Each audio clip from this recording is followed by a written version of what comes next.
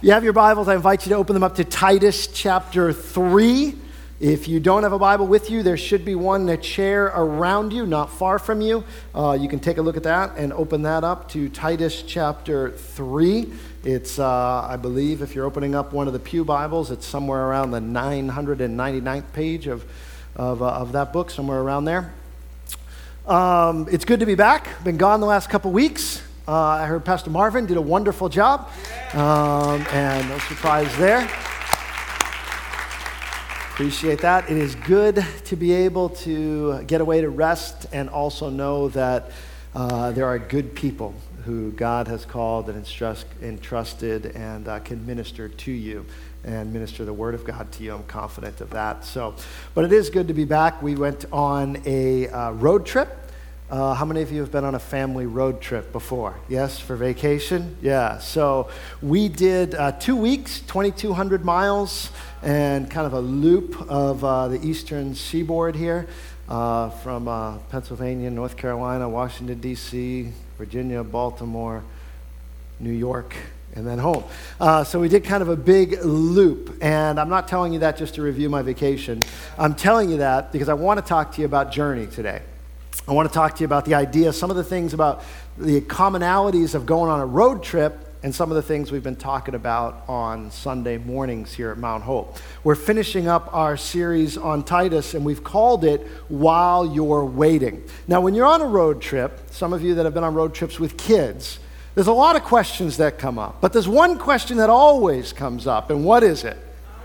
Are we there yet, right? When are we going to get there? Now, those of you that haven't been on a road trip recently with your kids may not have been able to experience the wonderful aspect of Waze or Google Maps. You don't have to answer this question anymore.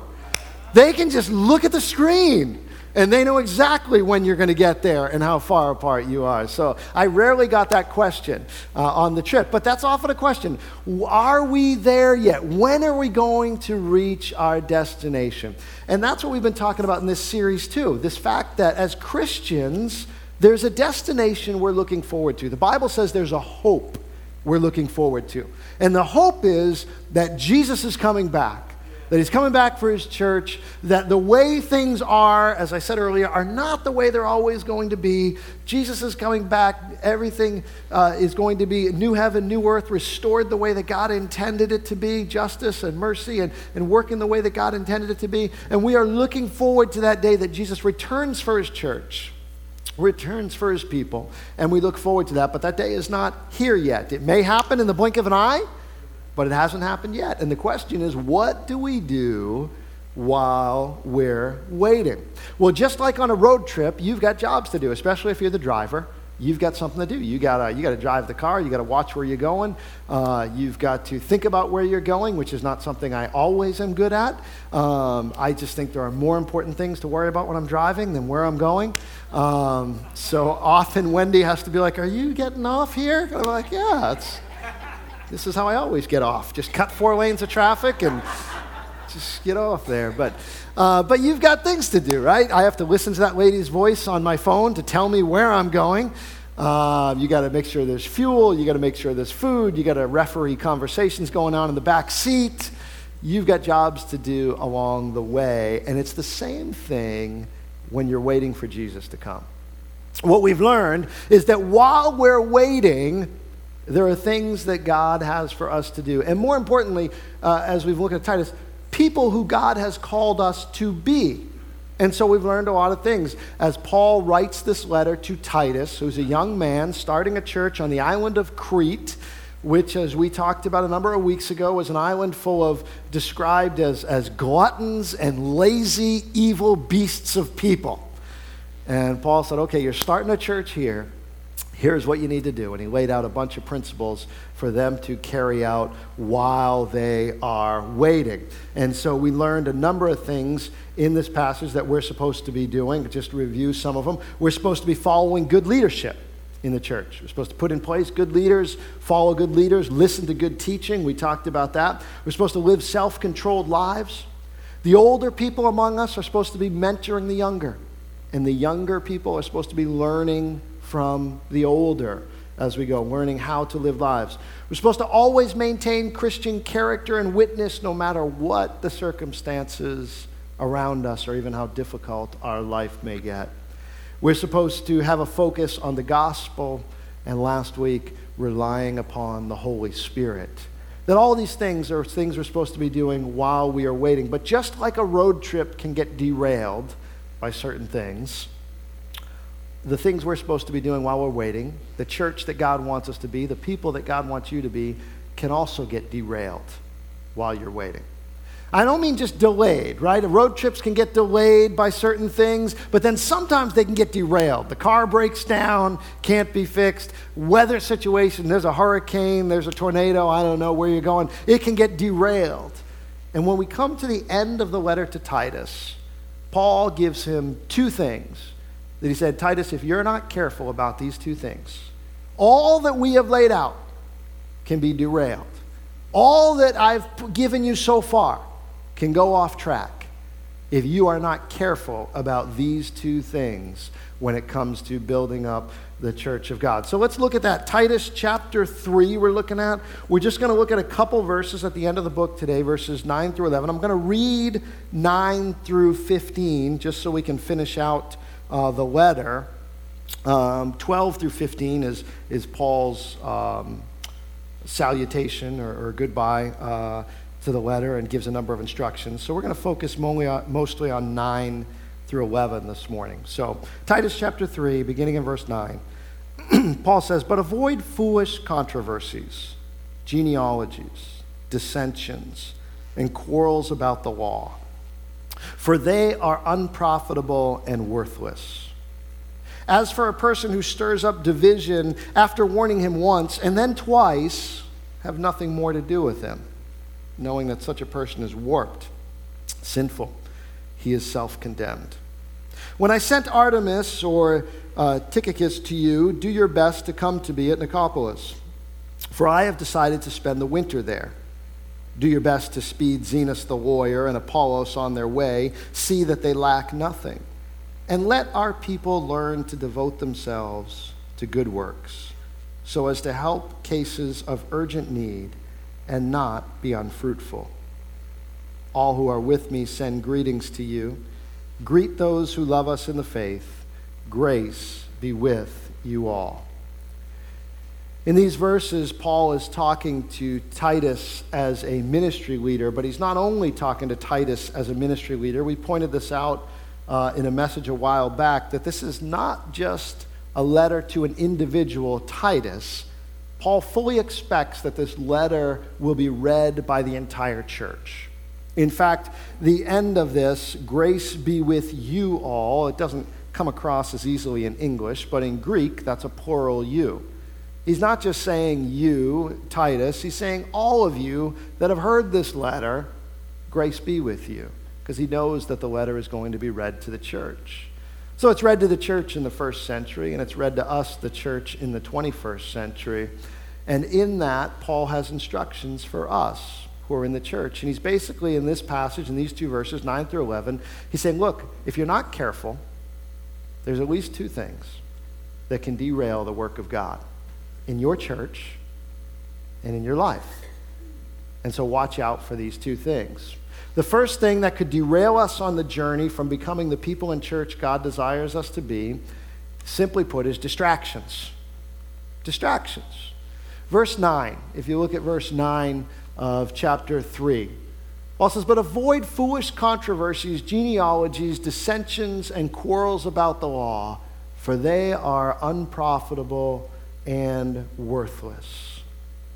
Have you ever gotten drawn into a conversation that you thought was going to be productive, only to realize afterwards that it was a complete waste of time? And not only was it a waste of time, but you ended up, it would have been better had you not even had the conversation, because at the end of it you realize you said some things you wish you hadn't have said. And now there's work to do just to fix what was broken in a conversation that probably would have been better not to be had in the first place. And Paul is saying here, look, Titus, if you're not careful in the church, one of the things that can derail the work of God is unproductive and unhelpful controversies and conversations that you might get into. Because there are times where someone is open and willing and looking for dialogue, and there are other times that someone is just trying to distract you from the important work that God has called you to do. The best I can liken it to is this. Paul's kind of talking about first century trolling, right? Those of you that are on social media, you know what a troll is, right? A troll is someone who very purposely puts on provocative, harmful comments just to get a reaction out of another individual. They don't necessarily maybe even believe what they're saying. They don't want to dialogue about it. They are just trying to get the other person to react in anger, to say something so that then they can say something about them. And I think Paul is kind of saying to Titus, watch out for first century trolls. Watch out for those people who will try and engage you and pull you into discussions that are distractions from the work that God has called you to. Watch out that you don't get pulled away from it. Don't get trolled. Quarrels Paul's talking about are not important conversations where people are looking for resolution and looking for actual answers. They're smoke screens, as I would call them. They're distractions. They're conversations that take you off track. Genealogies, dissensions, and quarrels about the law. These things for Paul, they weren't things that Titus needed to be discussing. And why not? Because all of them get into issues that he says are unprofitable and worthless. What he's doing is he's clearly making a contrast to the earlier verse in verse 8. Because in verse 8 that you looked at last week, Paul says this, "The saying is trustworthy, and I want you to insist on these things so that those who have believed in God may be careful to devote themselves to good works. These things are excellent and profitable for people." So in verse 8, he's saying, look, this is excellent and profitable. And what's he saying is excellent and profitable? He just laid out the gospel for them. That God has saved you through his grace and his mercy, and it's not through the righteous works that you have done, and you are called to do good works for him, and this is excellent and profitable. And in the very next verse, he says, yeah, but you know what's worthless and unprofitable? This is worthless and unprofitable. When you are pulled into distracting conversations that are not focused and grounded in the gospel. See, what these conversations were, genealogies was like, look, I can trace my family history back. Look, I'm a child of Abraham. I have all these other things going for me. And Paul's saying, that's a distraction. It's all about the gospel. It's all about the fact that God's grace and his mercy has saved you. And other people would say, well, look at this part of the law. Look what I've done. I've done this. I've done that. And Paul would say, no, it's all about the gospel. That's unprofitable and unproductive. We're not going to argue about that. We're not going to argue about how you're saved. We're not going to argue about what it is that gives you right standing in God. Because what it is God's grace and his mercy. And that's productive. And that's valuable. And so when we gather as a church, when we have discussions, when we're here on a Sunday morning, when we're here talking in the hallway, when we're having conversations amongst one another as Christians, I think the question to us is, are we having discussions about those things that are valuable and productive? Or do we sometimes get pulled into unproductive and worthless conversations? Are more of our conversations about how great the mercy and grace of our God is? Or they're more about what at best amount to secondary issues. In Paul's day, it was genealogies, dissensions, and quarrels about the law. I wonder what Paul would write in today's day. I mean, they didn't really have buildings and things to worry about. They didn't have to discuss, that. Maybe Paul would say, discussions about carpet color, about chair color, I don't know, about the volume of the music. They're distracting about the fact that, can you believe he's going to 2 services? Why are we going to 2 Sunday morning services? And we talk about that. Don't you like being in one service? I like being in one service. And we get in conversations, but if we don't say, okay, why are we doing it? Why are we doing it? Are we doing it just to do it, or are we doing it to try and reach more people, to stay focused on what our purpose and what our mission is? And I think that's a good example of sometimes we can get focused on these other things that take our focus off the purpose of the gospel. I was reading something by John Acuff not too long back, and John Acuff is kind of a Christian writer. And he said he was in church with his wife, and his wife turned to him and said, "I like that we sing songs that I don't like." Think about that. I like that we sing songs that I don't like in church. And John said he kind of looked at his wife and waited, because there obviously had to be more to it than that. And she said, "Because it means we're reaching people who are not like me." And think about that for a second. Now, there's a real kingdom mindset, right? When we're singing songs that I don't necessarily like, it means someone else probably likes them. And maybe we're reaching someone else who's not necessarily like me. And, that's, I think, a small example of, okay, how can I bring that kingdom mindset? And I think Paul is saying, look, don't get distracted. Don't get distracted by other issues that can take you off track from what's really productive and what's really, really valuable, and that is the gospel and the grace and mercy of God. And what Paul's saying is, look, don't be unprofitable and worthless.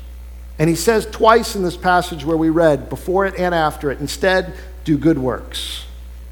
See, the thing about getting involved in distracting conversations is it becomes a double loss. If you're into sports, it becomes a 2-point swing. Not only do you lose out because you've been involved in something that's worthless and unproductive, but you missed an opportunity to do something good with that time and energy. You missed an opportunity to encourage and spur someone on in the body of Christ. You missed an opportunity to build up the body of Christ. You missed an opportunity to glorify God in what He's done in His grace and mercy. We missed that, and instead we spent our time on worthless and unproductive conversations. So it's a 2-point swing. We don't just fail to make progress, we've done something unprofitable and worthless. And so I'm not saying that's going on a lot in our church. I'm just saying that's what Paul's talking about. Look, be careful. Be careful, because this will derail the work of God. Look at our own hearts. Are we involved in things that are distracting, or are we involved in those things that are primary? The second thing that could derail us on the journey to becoming the people in the church God wants us to be is division. Verses 10 and 11 talk about this aspect. He says, "As for the person who stirs up division, after warning him once and then twice, have nothing more to do with him, knowing that such a person is warped and sinful, and he is self-condemned." Paul essentially is saying, look, if this church is going to make it, if this church is going to be the church that God has called it to be, it's going to have unity. You're going to have to be in this together. And I think Paul, long before Abraham Lincoln, was illustrating the principle that a divided house can't stand. That you've got to have that unity amidst that. Unity and trust. I think one thing he's talking about here is unity and trust of the leaders of the church. Now, not unity and trust is important, but remember the context of this passage. Not talking about blind trust, not talking about being robots and checking your brains at the door, but he is talking about, look, when leadership has been put in place, and remember, back to Titus 1, that whole chapter was on choosing good leaders. And once you've chosen those good leaders, those people who are upright in character, those people who are holy and loving God and serving Him and serving God, once you've chosen them, then Paul's talking about be careful about people who's going to try and bring division in the midst of those things. Choose those good leaders and then allow them to lead. The divisive person is often the person who follows a leader until that leader conflicts with their personal preference. That leader's a great leader until they decide something that I don't like with my personal preference. And of course, leaders have standards that need to be upheld when it comes to the moral and the aspects of their call and their leadership, but a lot of times we get bent out of shape over things that have nothing to do with that. And at times it can become divisive. And Paul says, be careful about the divisive person. And we kind of shrink back at the strength of his language here.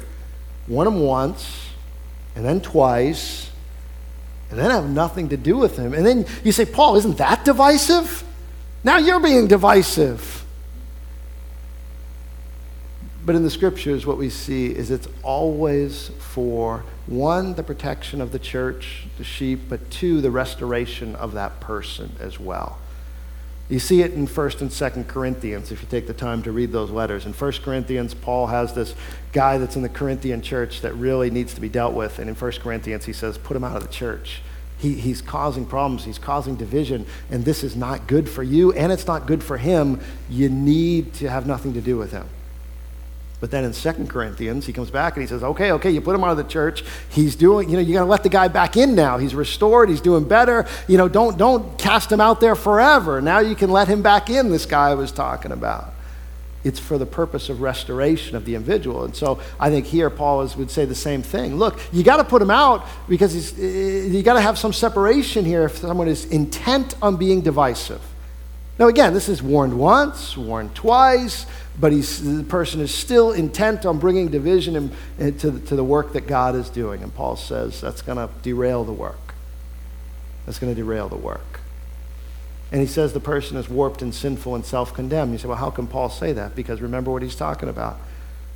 If they were focused on what was profitable, which is the gospel, God's grace, mercy, salvation through his work alone, then they wouldn't be self-condemned. But if they're focused on these other things, on division and taking down the work of God, Paul says they've condemned themselves. And they need to be at a place where they can come and restoration is possible for them. So he says that. So we have to be careful about division. It's distractions and division that can derail the work of God. It was Augustine who said, in essential matters, unity; in doubtful matters, liberty; and in all things, charity. And it's probably good for Augustine's day, but for our day as well. In essential things, we ought to have unity. Those things the Bible is clear about, we need to be unified on. I think that's what Paul's talking about here. In doubtful things, those things the Bible's not completely clear about, they're convictions that good Christians who love Jesus and love God disagree on, we ought to have some liberty. But in all things, we ought to one another have charity and love for one another in our conversation. And even when a work like this and a decision like this has to be made, that it's done in charity and love for an individual and for a person. We have to be careful because what Paul has been saying and what we've been learning is that God has a plan for his church.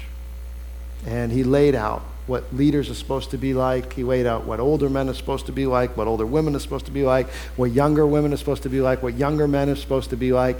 He laid out the gospel. He laid out the good works we're supposed to be doing. And now he's saying it can all get derailed. Basically, if you don't keep the main thing, the main thing. Thomas Rainer, some of you have read a book of his that we give out at our base camp class called I Am a Church Member. He wrote another book called Autopsy of a Deceased Church. I know, sounds like a real depressing reading, especially for a pastor. But I actually had all of our deacons and elders read it too, so we can all be depressed together. No. What he did is, it is kind of depressing stuff because what it is he surveys a number of churches who died, who no longer exist. And he looked at them and he talked with people and he interviewed people as much as he could see are there any commonalities for churches that no longer exist. Churches that once were vibrant, churches that once, were doing weddings and baptisms and prayer meetings and loved people and people were getting saved, and then they no longer exist. So if you did an autopsy on a deceased church, what do you come up with as the reasons why the ministry got derailed? Why the ministry is no longer productive? Why the ministry is no longer bringing people to the Lord and doing the ministry? And he came up with a number of things, but really came down to one thing. I'm going to read you a couple quotes from the book where Rainer says, thriving churches have the Great Commission as the centerpiece of their vision, while dying churches have forgotten the clear command of Christ. So those in the church were more concerned about protecting the way they did church than reaching residents of the community. And then he also says, but more than any one item, these dying churches focused on their own needs instead of others. They looked inwardly instead of outwardly. A church without a gospel-centered purpose is no longer a church at all. Rayner says, a church cannot survive long-term where members are focused on their own preferences. My music style, my desired length of service, my desired color and design of buildings and rooms, my activities, my programs, my ministers, my staff, my, Rayner says. Really, when you read it, it's a small book, and there's a number of things he looks at, but when it comes down to it, it's this last one. It says, the church without a gospel-centered purpose is no church at all, and the church eventually dies. That the commonality they found with these churches was that when they took their eyes off the gospel, when they took their eyes off what they were really called to do, that they eventually were on the decline to being a church at all. And it's exactly what Paul is telling us here in Titus. Don't get distracted. Don't be divisive. Don't get derailed. Don't focus on unproductive and worthless things. Keep that valuable and excellent thing in focus, which is the gospel of the Lord Jesus Christ, which comes freely to you, and you are to bring to others and offer it to them. And if you keep that as your focus, then you will be the church that God desires for you to be. If you will do as Jesus said, seek first the kingdom of God and all of his righteousness, and all these things will be added to you. The other things you won't have to worry about if you will just seek first God's kingdom and his power. Paul said it, I'll close with this other last scripture. Paul said it a little differently in his letter to the church at Philippi.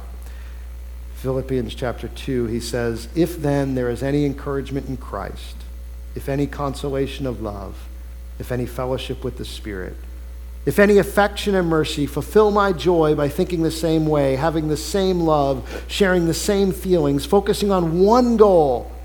Do nothing out of rivalry or conceit, but in humility consider others as more important than yourselves.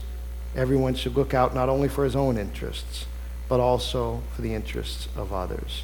Do those good works, as Paul talks about in Titus. Stay focused on the gospel and what God has called you to. It's not necessarily an uplifting note that he closes the letter on, but it's an important one, that the work of God can be derailed. And God forbid that we would be the ones that would derail it, that we would be the ones that distractions would come through or that division would come through. So as the worship team comes back and as we prepare to respond to God's word, we're going to continue. We're going to sing a couple more songs of worship. Our elders are going to come up and be available for prayer, for you to pray for you, and these altars will be open. But here's the question this morning. Here's the question. Are there any place in your life where your preferences are taking place, taking priority over God's kingdom priorities? I have to ask myself when I look at this passage, are there places in my life where my preferences, or am I looking at things that are not the main thing, that are not the main gospel, and are they taking priority in my life over God's kingdom priorities? Is there any place in my life where, God, I have allowed my heart to get off track? I have allowed my eyes to get off track. I have allowed my mind to get off track, such that I don't have and I'm not seeking your kingdom first. If we're going to be the church that God desires us to be, then we need to seek God's kingdom first, to have him first in our lives, to have him at the forefront of all that we do and all that we are. So every decision we make, individually and as a church, should always have this perspective of God's kingdom first. How are we working at that great commission and that great commandment? Loving God and loving others. Those things are to be primary in each of our lives. So I'm going to ask our elders to come forward, and I'm going to pray, and then we're going to worship and respond to God's word. Father, Lord, we come before you today, and we thank you. God, I thank you, Lord, for your word that comforts us, but I also thank you for the words that challenge us.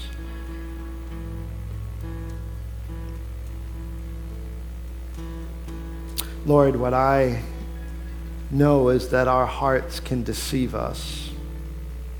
And so I'm asking, Lord, that you would search us today and that you would speak to us. I can convince myself, Lord, and I know every one of us can convince ourselves that we're in the right. So, Lord, I ask that your Holy Spirit would just search our hearts. And is there any place in our hearts and our lives where we have allowed ourselves to become distracted from that main work of God in our lives? Is there any place maybe we have become divisive instead of promoting unity and encouraging? Lord, speak to us and lead us. Give us unity. Help us to be that church that you have called us to. May we now, Lord, not just be hearers of your word, but Lord, now as we respond, would you make us into doers of your word, God? In Jesus' name.